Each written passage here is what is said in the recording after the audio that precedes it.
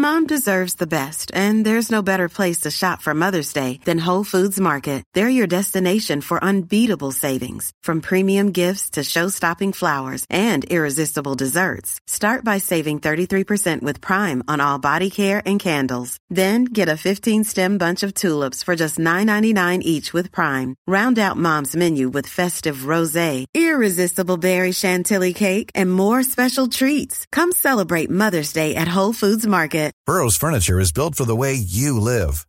From ensuring easy assembly and disassembly to honoring highly requested new colors for their award-winning seating, they always have their customers in mind. Their modular seating is made out of durable materials to last and grow with you.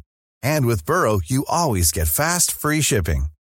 Get up to 60% off during Burrow's Memorial Day sale at burrow.com/ACAST. That's burrow.com/ACAST. burrow.com/ACAST.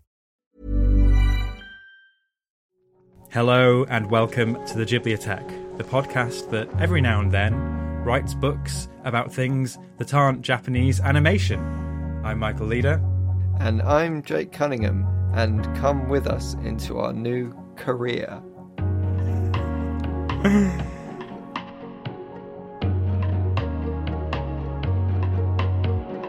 Oh, Jake, you got the pun, you got the wordplay out of the way early. Teasing what this episode's all about. So this is something that we've been working on for over a year now. It's finally out. It's our new book, Film Korea, which is the Ghibliotheque guide to the vibrant world of Korean cinema. And I suppose we should tee up what this conversation is, but maybe as a by way of an introduction about what the project is, we should say that we were given the opportunity to go deep into the world of Korean cinema by our publishers off the back of the Ghibliotheque and Anime Movie Guide books.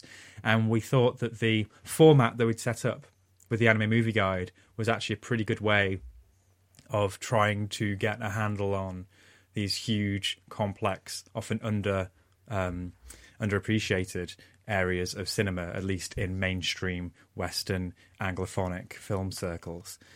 So we went the same process as last time, 30 films, 30 chapters. I'm on history, you're on review, one film per filmmaker. It's the same deal as the last book, but with a whole new landscape. And it is out now and available worldwide. But to celebrate the launch of it, we were kindly invited to have a talk at the Korean Cultural Centre here in London, which was a huge resource for the making of this book, especially their library of Blu-rays and amazing books about the filmmakers within our pages of Film Korea. And so we just thought, as we're going to have a launch event there, we're going to have an on-stage conversation about the book, the process of making the book, the decisions that we made going into choosing the filmmakers that we did, the films that we did. We thought, well, if we're having that conversation, we might as well record it.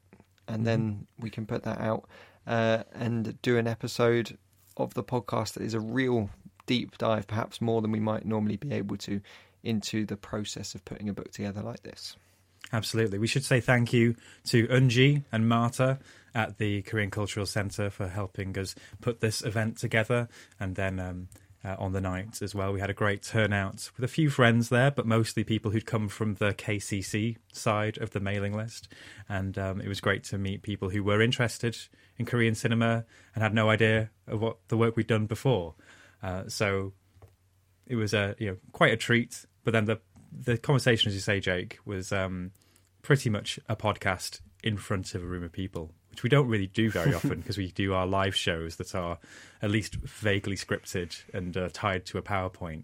But this felt like almost like a library cafe conversation just happening to be in front of a few dozen people. Yeah. So we won't take up any more of your time in this segment of the show.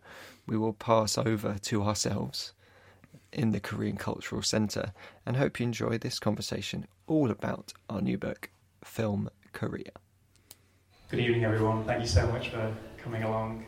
It's really lovely to see such a nice turnout tonight. My name's Michael Leader. I'm so proud tonight to be joined by the co-author of Film Korea, The Essential Guide to Korean Cinema, Jake Cunningham.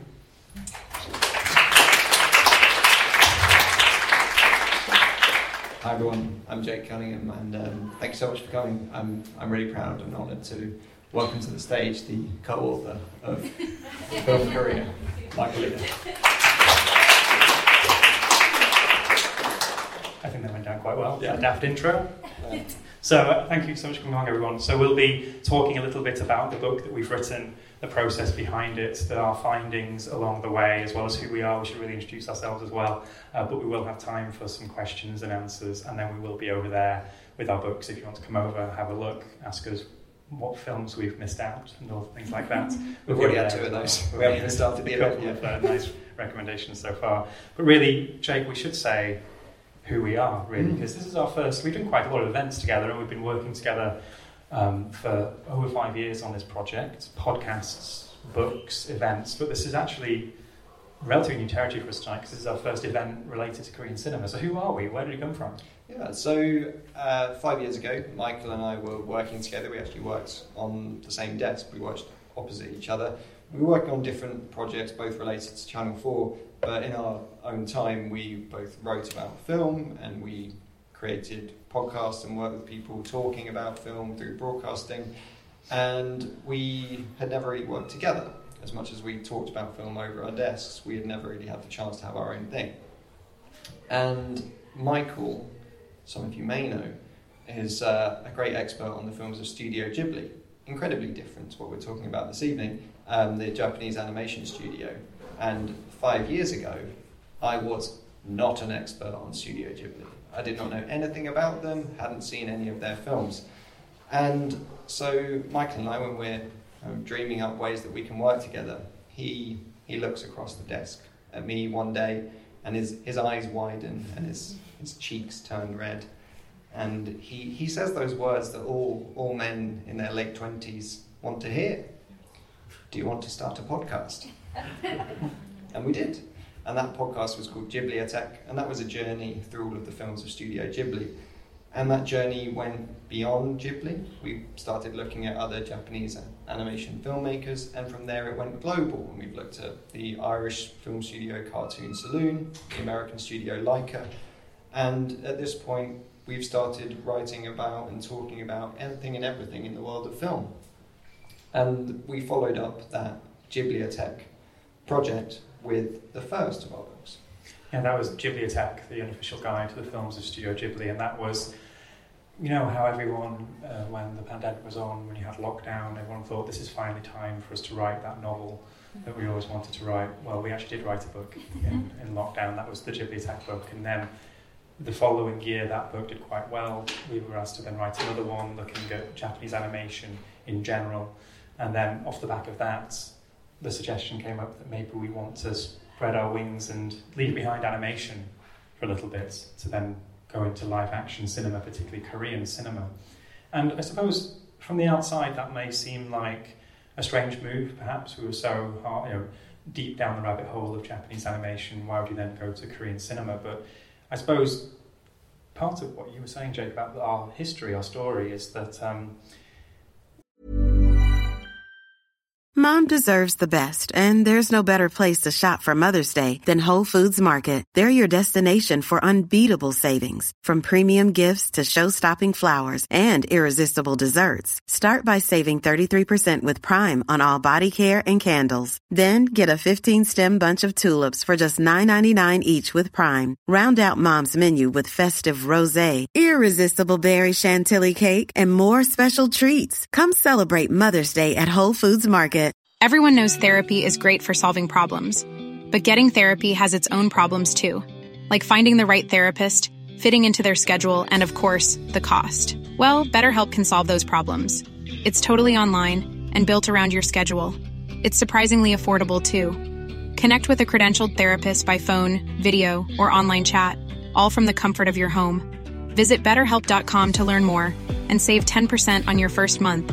That's BetterHelp, H-E-L-P. Burrow's furniture is built for the way you live.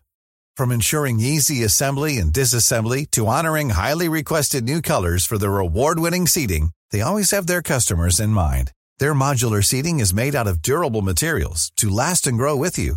And with Burrow, you always get fast, free shipping. Get up to 60% off during Burrow's Memorial Day sale at burrow.com/ACAST. That's burrow.com/ACAST.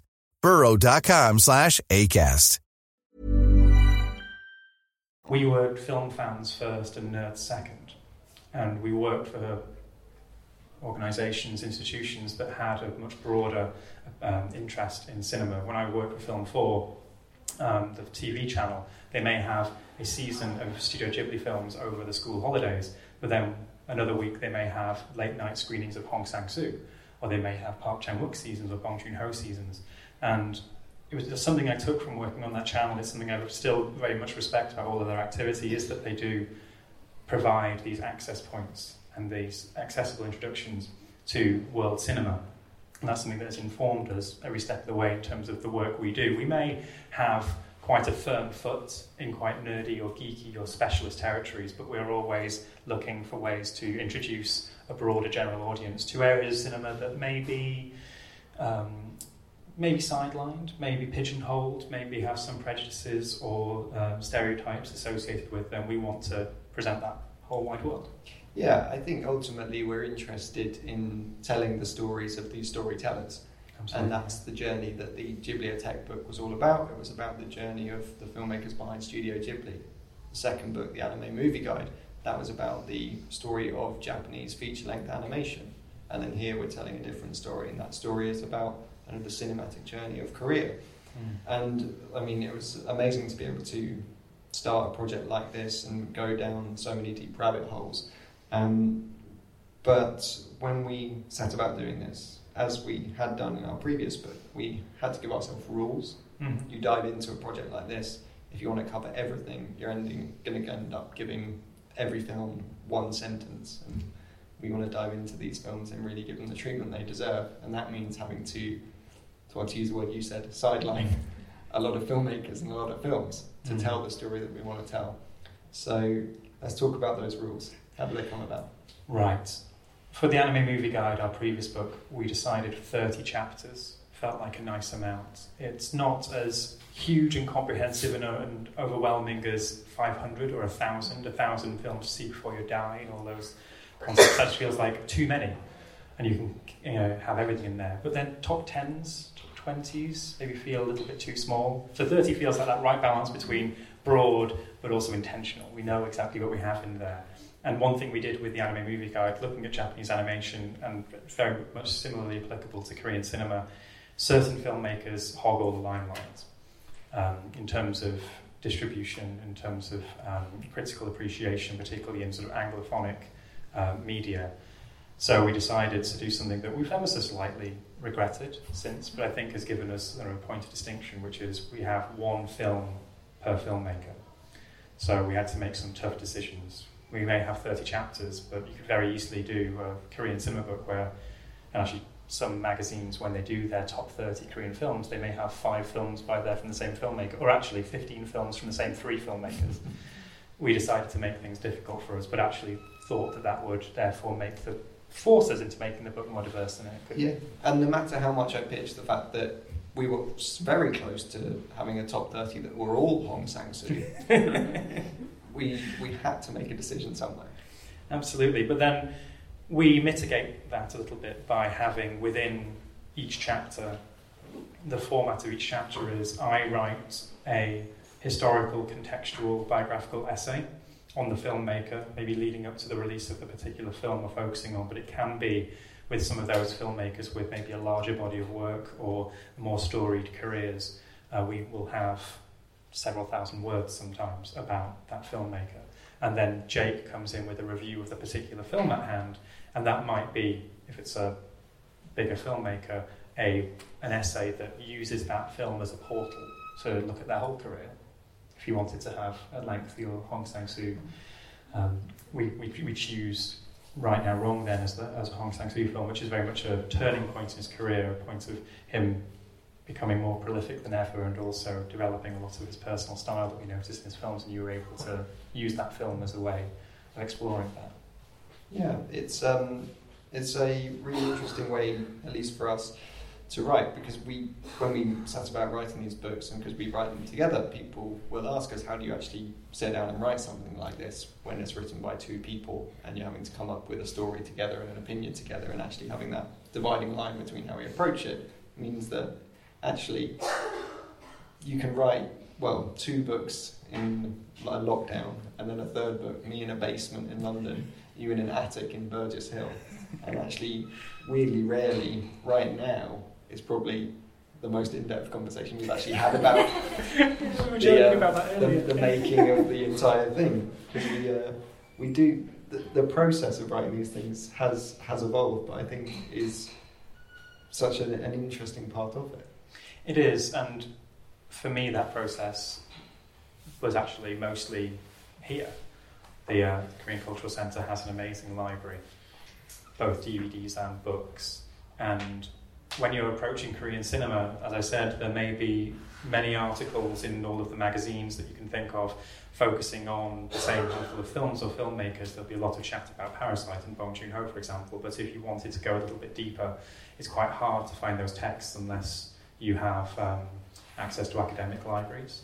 But one thing that I've discovered quite quickly is there is, within publishing within Korea, there is such an interest in telling the stories of those filmmakers. So you'll find on the shelves there a whole monograph on the works of individual filmmakers, Park Chan-wook, Lee Chang-dong, and it'll have biographical notes, interviews, and everything. And the history of Korean cinema is on these shelves if you want to delve deeper, because we were always very aware that we are the concierge or the receptionist here. It's a kind of go on a visual metaphor. We're welcoming somebody in to the multi-storey hotel of cinema, and they can go as high as they want afterwards, but we want to sort of take them by the hand and welcome them in.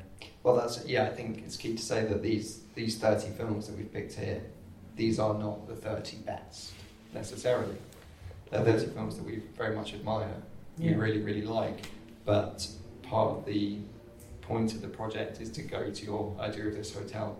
These are perhaps your first 30 floors, and that we hope that you come in here and you enjoy these 30 floors and you ascend to even greater heights and discover treasures that we have not considered here, but we can start that journey.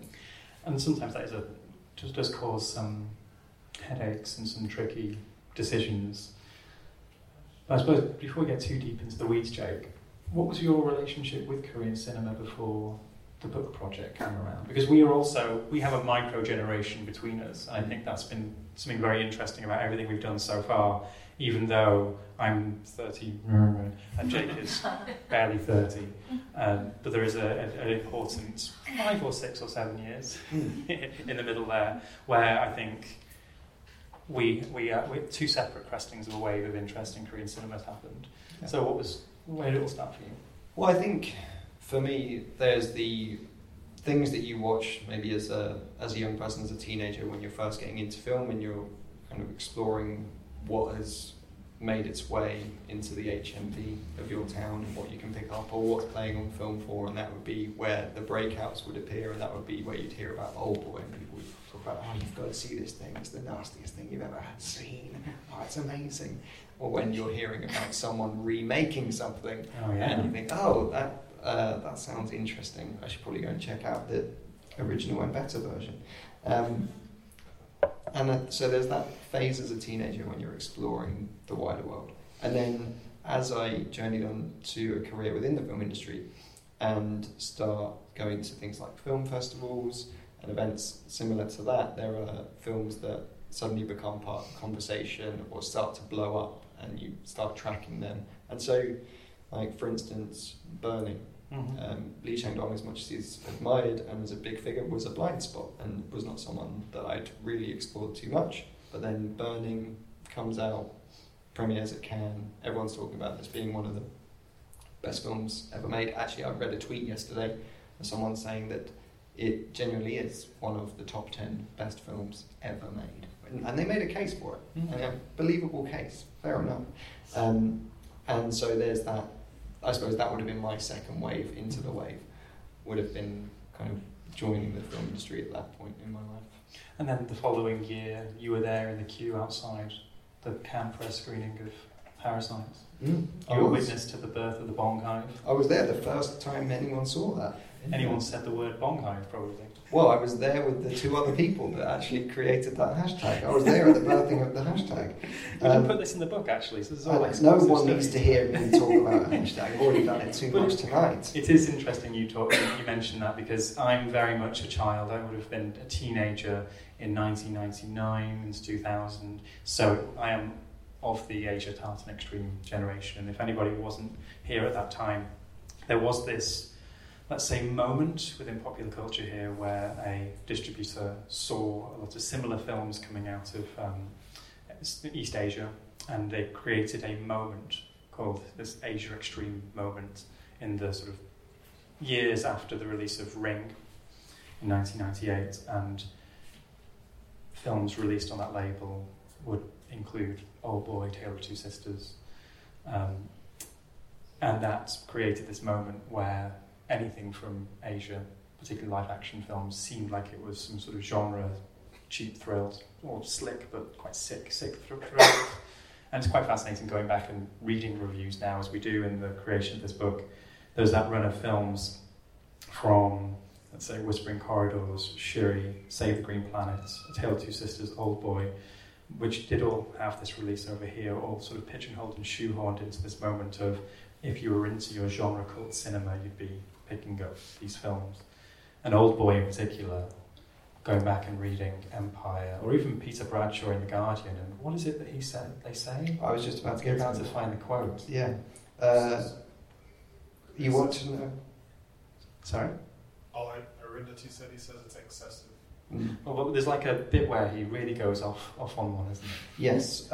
So from 2004, Empire's review of Old Boy. You want to know how far someone would go to wreak revenge? Well, we advise you to brave South Korean writer-director Park Chan-wook's helter-skelter descent into the dingiest pit of human behaviour, even if at times it is tough going and ludicrously unfeasible.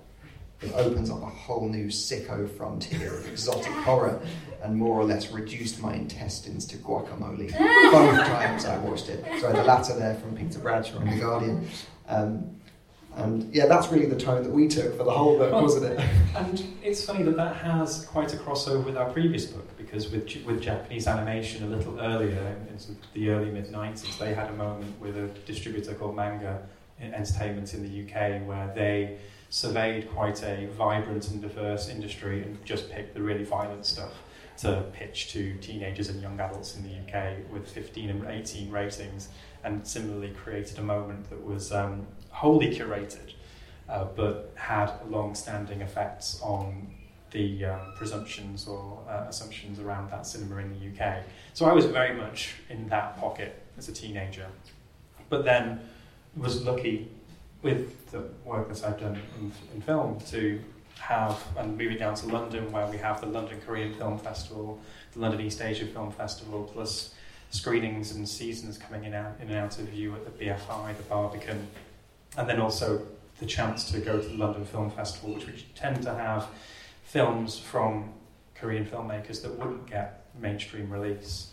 And that informs, I think, the back half of our selections, where there may be films here that did get release, like The Wailing or Train to Busan, but there's this absolutely beautiful moment through the last 10-15 years of female Korean filmmakers working in quite finely detailed, delicate family dramas, films like House of Hummingbird, Moving On, The World of Us, which really you would only get to see at film festivals, but is part of that full narrative of what the film industry in Korea is capable of.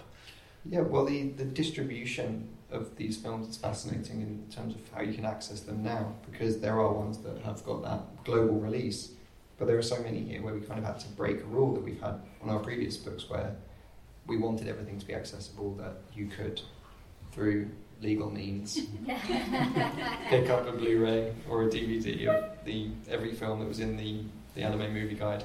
And here, if we wanted to tell the story that we wanted to tell, we kind of had to put that by the wayside and say, it would be impossible. There are means of finding these films, and we found them, and you can find them. But the Korean Film Archive on YouTube is an incredible resource. So ironically, the older films we have in here, films that have never been released in any form in the UK, or maybe have had screenings actually on this stage here at the Korean Film Nights season throughout the year, they're the ones that are more available because the Korean Film Archive has a YouTube channel that they keep feeding with films every week, it seems, and quite new restorations in some cases. So when we were going further back in time, they were the films that were more accessible and available than maybe a film from only 3 or 4 years ago. Well, you have this funny midsection where there was a kind of a wave of interest, and then distribution of these films. It crests, and then rights get lost down the back of a sofa of someone's lawyer, and all of a sudden no one knows who actually owns this film anymore. And so you're having to go out and find a version of it. But, you know... So I suppose it breaks down into the first 10 films or so are all the Korean Film Archive section. Then there's the CEX second-hand section, if you want to go and find Shiri or Save the Green Planet, as I did in CEX in Brighton. And then, yes, this recent sort of mix of some films more available than ever with Parasite or The Wailing and Train to Busan on Netflix and places like that, and some films that are falling through the cracks. Yeah, well, and incredibly prolific filmmakers. Like I mentioned, Hong Sang-soo. I mean, it's always amazing when you actually get a Hong Sang-soo film, despite the recognition and the acclaim and the festival plays, that actually gets a UK distributor. So how many films has he made? It's in the dozens, of course. I think it's in the 20s. Well, sorry, I think maybe more than that, but maybe only 4 have had UK release. London Korean Film Festival, 15th of November, War Cup at the Close-Up Centre. Exactly. Got my ticket.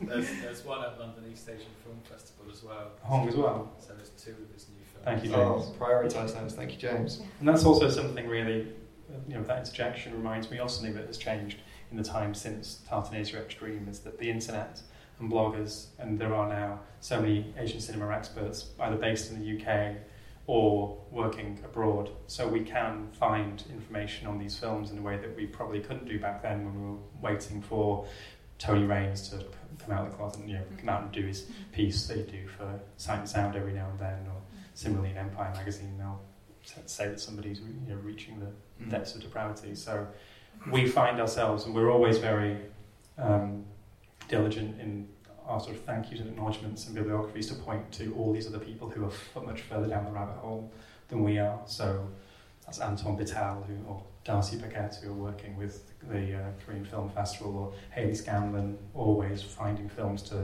to discover and admire, or James over there, at the forefront of trying to convince magazines that it's important to write about East Asian cinema, not just clutching onto trends, but all the time.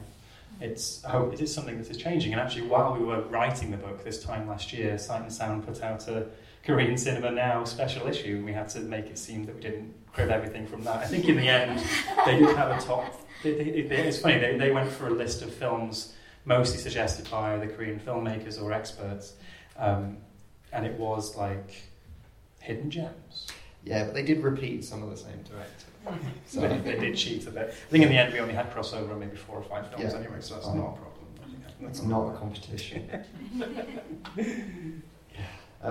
But I think let's take a look at the content here, because we talked about this one director rule, and that was initially a very kind of a great way of dividing up the spreadsheet. Yeah. And making plans for what you're going to be doing in your evenings and weekends for the next few months, and catching up on everything that you possibly can before you have to start putting some words on the page. But I want to talk about those decisions, because you mentioned some filmmakers and names that people will recognise, particularly from the last 20 years. And when we've been talking to people about this book and how we've gone about writing it, that's the question that people leap at. Yeah. How do you make those calls when you're thinking of someone as acclaimed as Park Chan-wook or Bong Joon-ho, or someone whose library is as huge as Hong Sang-soo's? What do you pick? How do you pick? Well, I think our editor has left, so we can say that he said we had to do Parasite.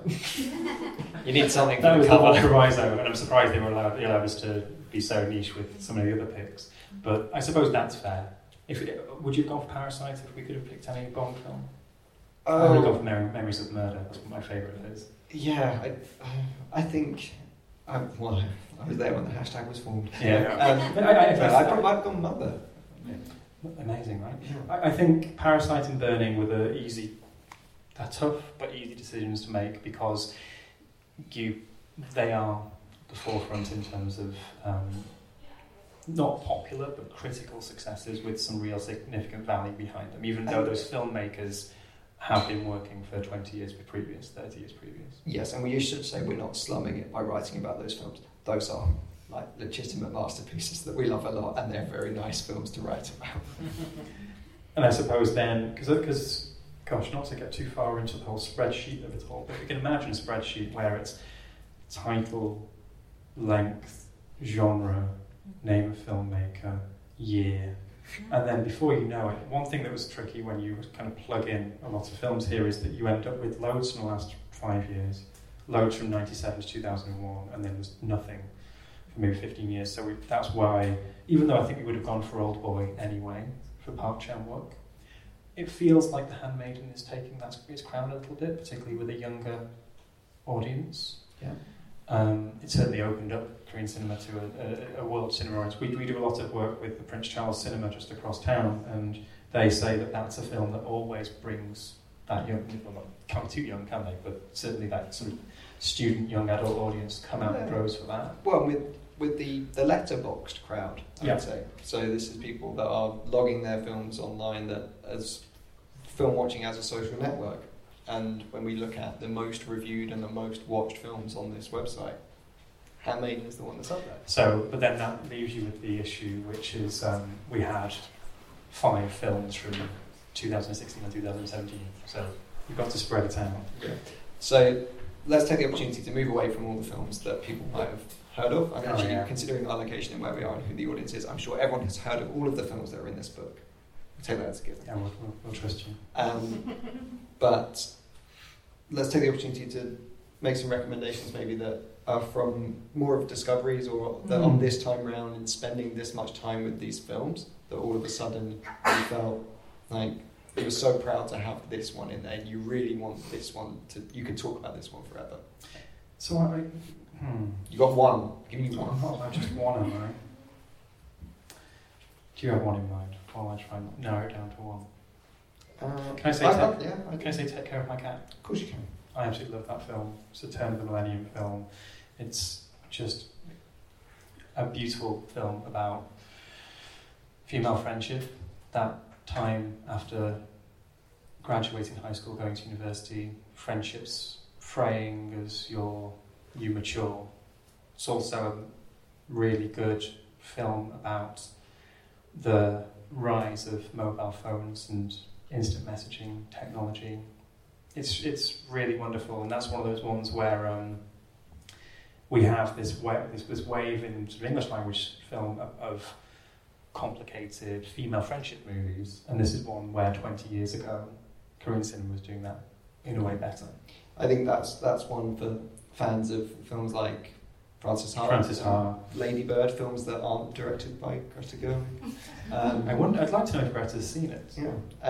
Yeah, that's a fantastic pick with a lovely score. A score so good that it has the cherished spot of being one of my downloaded albums on Spotify. So I listen to that one a lot on the tube. I'll give a shout out to Christmas in August. Oh, wonderful film. A film that made me weep. It's a wonderful mixture of kind of Edward Yang and David Lean. It's beautiful. It's so rich in its colours. A good old-fashioned sort of tragic romance movie. It is, yeah. It made stars of its stars.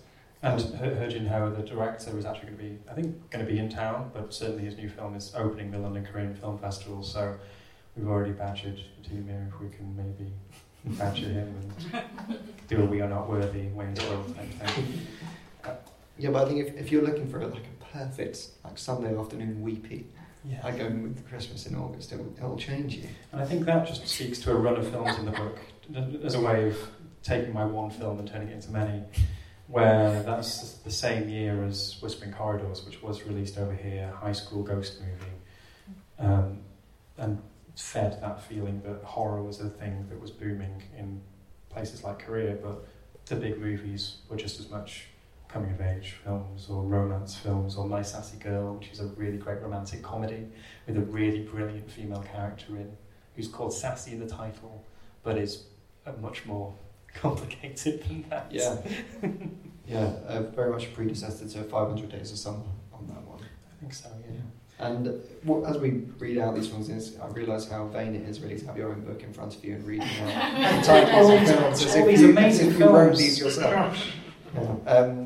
But it's amazing when you look at the contents page and you flash back to images that you've seen in the books. You realise like all of these connections that feel like DNA that connects everything, and you see it there when you. I hope you seek out these films that there is kind of references that dip in and out, and themes and ideas that punctuate this whole story, and that you have a film like The Housemaid, and even the way that steps are used in The Housemaid, and that's a film that is 60 years old, and then you go to Parasite and you see the influence of a film from that far away, and the influence just on how a staircase is used, or how the plotting of The Handmaiden fixed together, and the influence of that.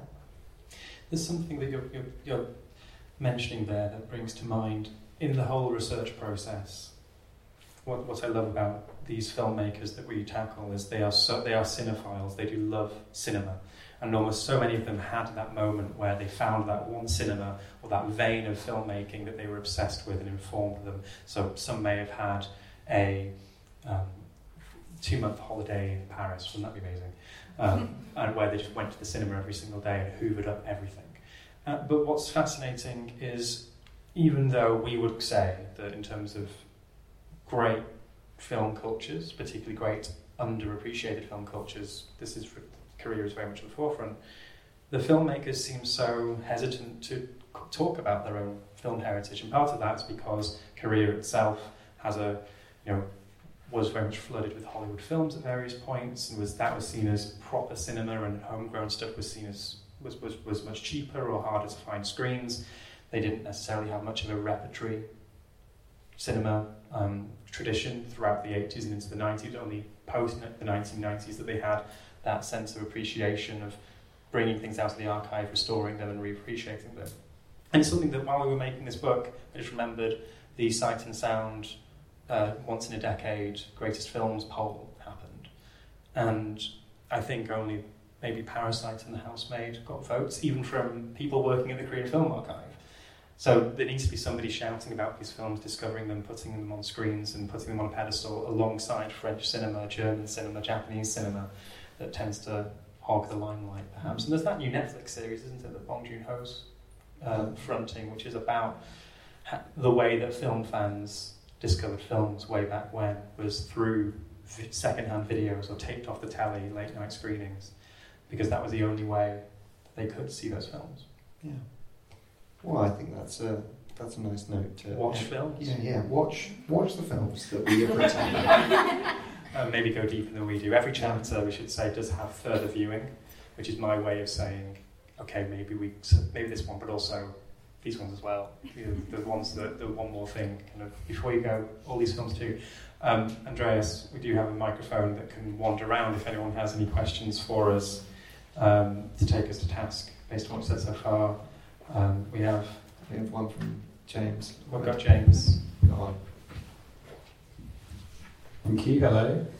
I just thought it'd be interesting to know if there are any films that you two disagreed on or have wildly different opinions on.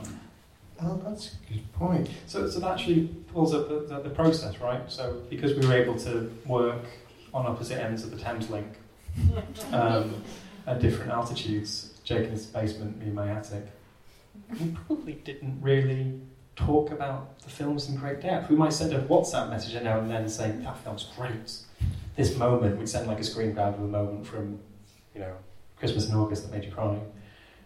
But it's the one that you didn't like as much. No, I think the debates more came down to the decisions with directors with the larger filmography and where we made those calls. And as Michael mentioned, a lot of that was maybe down to publishing plans. And I think there was certainly debate around that. And I think maybe right now, wrong then, was Yes. one that we had to make a call on, because we're looking at wanting to shape the story across various decades and make sure that... Oh, have we lost the mic? We have lost you. We've lost me. Oh, there you are. Turn back on. I think I'm on. Yep. Good? Yeah. And so I think we might have maybe gone for Taylor. Sorry. The Hong takes are that hot. They're trying to silence me. No, and I think a key factor in that decision was that Dennis Lim wrote a wonderful book all about Tale of Cinema, and I'm not going to try and outdo him. And also we needed something that could fit into that decade and that era. And so there was some debate around what we could pick there. But a lot of Hong Sang-soo's films are very similar anyway. So when you write about Right Now, Wrong Then, you're not writing about 15 others anyway. Yeah, exactly. I don't remember disagreeing about much else, really. Because also I think our approach is that we're not going to slam films. If there was a film that one of us clearly disliked up front, we wouldn't have probably put it in the book. Because people are still coming up to us at signings about how we don't like Howl's Moving Castle, the Studio Ghibli film. Or at least it's not as much as we are supposed to. That's one of the few negative reviews we have in our books. Never again. Any more questions out there? Thanks. Thank you, James, for that question. I need to shout very loud. Do you want to just borrow mine? I can shout unless you're on. Yeah. Thank you so much. That was such a beautiful journey through your process, and you actually make it sound really easy. Like, I could go away and do that. It's really beautiful. Obviously, this book is coming from kind of an English film viewers, film lovers perspective. Mm-hmm. I'm just wondering, like, if you spoke with any Korean film experts or kind of maybe Korean authors or similar guides, and if they offered any insights, or even if, as a twin question to that, if a Korean author was authoring this book, do you think the perspective on the films would be different, etc.? Yeah, just thinking about holding that English-centric gaze. Yeah, absolutely. We're so aware of that, having written 2 books about Japanese cinema, not being from Japan, and we are well aware of that, and that's all part of the research. That's part of why the collection here is so useful, because even though they're English language texts, they're translated from Korean critics and historians writing the book on Park Chan-wook, etc. So we are doing that. And in the cracking of the list, we did talk with academics based in Korea or Korean film experts for their insights and their suggestions. And I think it's probably a bit of a can of worms to open as we're closing down the Q&A, but there was one filmmaker that our contacts suggested maybe best not to put in, just because of a reputation that's gone through the floor. Even though if you were a film fan in the UK, you would have probably watched some of his films if you'd watched any Korean cinema in the last 20 years. Yeah. Well, and you mentioning a Korean film fan in the UK, this was very much shaped by distribution, as we mentioned in the talk as well. And so we wanted to lean into that, into what we talked about tonight, but into the book as well, about telling the story of how these films actually travelled the world. Exactly, that's all baked into how we approach the book. We're always very clear about the limits of our perspective and our own, conscious or unconscious biases. I just want to make sure I understood what you said earlier. You said that some of these films are available, and some of them you had to go find, and nobody will ever find. No, not nobody will find. You might have to import them. There was a DVD library here where many of them are, or they're second-hand, or they're. So they're all accessible. They've all been released in Korea. There are no great lost films here. No, but. Yeah, I mean, I can send you some websites.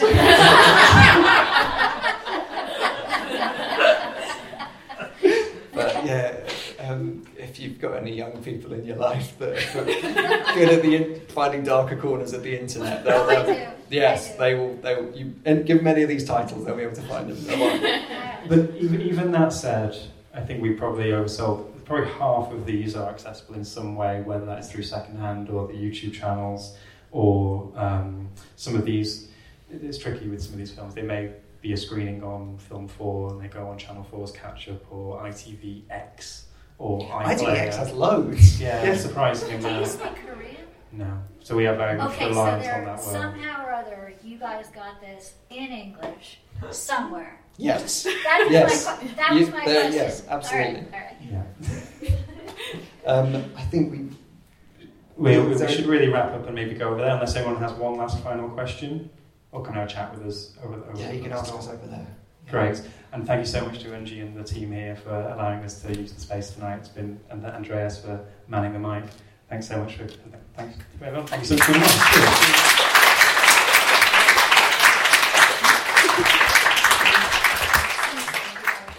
There we are. Thank you so much to our gracious hosts. Didn't they do a good job? Yes, thank you so much to Michael and Jake for hosting us, celebrating the launch of Film Korea. Although, seriously, thank you to the team at the Korean Cultural Centre for welcoming us that evening so warmly into their amazing place. If you have any interest at all in Korean culture, I'd recommend you look up their activity. They do art, they do music, they do all sorts of festivals all the way throughout the year, programming and events, getting you deeper into the world of Korean culture. In a similar way to how our book is a gateway into Korean cinema. And that's Film Korea, which is out wherever you get your books now, at least in the English language it's out now. We'd love to see down the line if it does get translated into other languages, as our previous books have. But for now, look it up wherever you buy your books. Film Korea. And if you want to keep up with us, and if Film Korea is the first time that you've heard about us, make sure you follow us on social media, where you can find us on X or Twitter at Ghibliotech or ghibliotech.pod on Instagram. And if you are brand new to us, go in the archive, dip back to the podcast, go all the way back to the start. If you've never heard of a studio called Studio Ghibli, we recommend them. And what a journey you'll go on. Absolutely. If you're just starting now.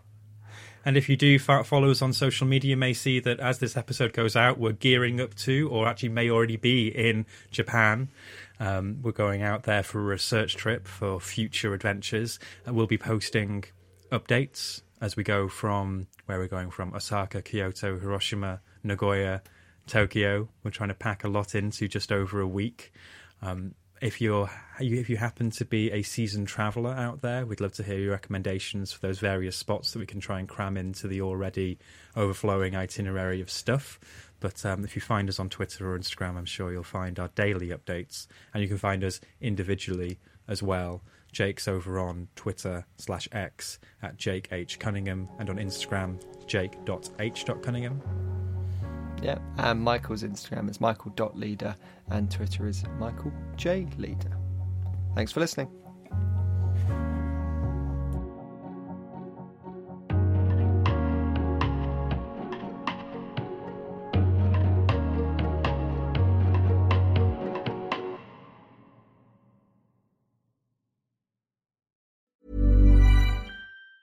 Mom deserves the best, and there's no better place to shop for Mother's Day than Whole Foods Market. They're your destination for unbeatable savings, from premium gifts to show-stopping flowers and irresistible desserts. Start by saving 33% with Prime on all body care and candles. Then get a 15-stem bunch of tulips for just $9.99 each with Prime. Round out Mom's menu with festive rosé, irresistible berry chantilly cake, and more special treats. Come celebrate Mother's Day at Whole Foods Market. Planning for your next trip?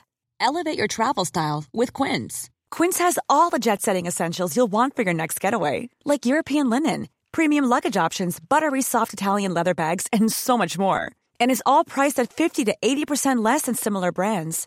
Plus, Quince only works with factories that use safe and ethical manufacturing practices. Pack your bags with high-quality essentials you'll be wearing for vacations to come with Quince. Go to quince.com/pack for free shipping and 365-day returns.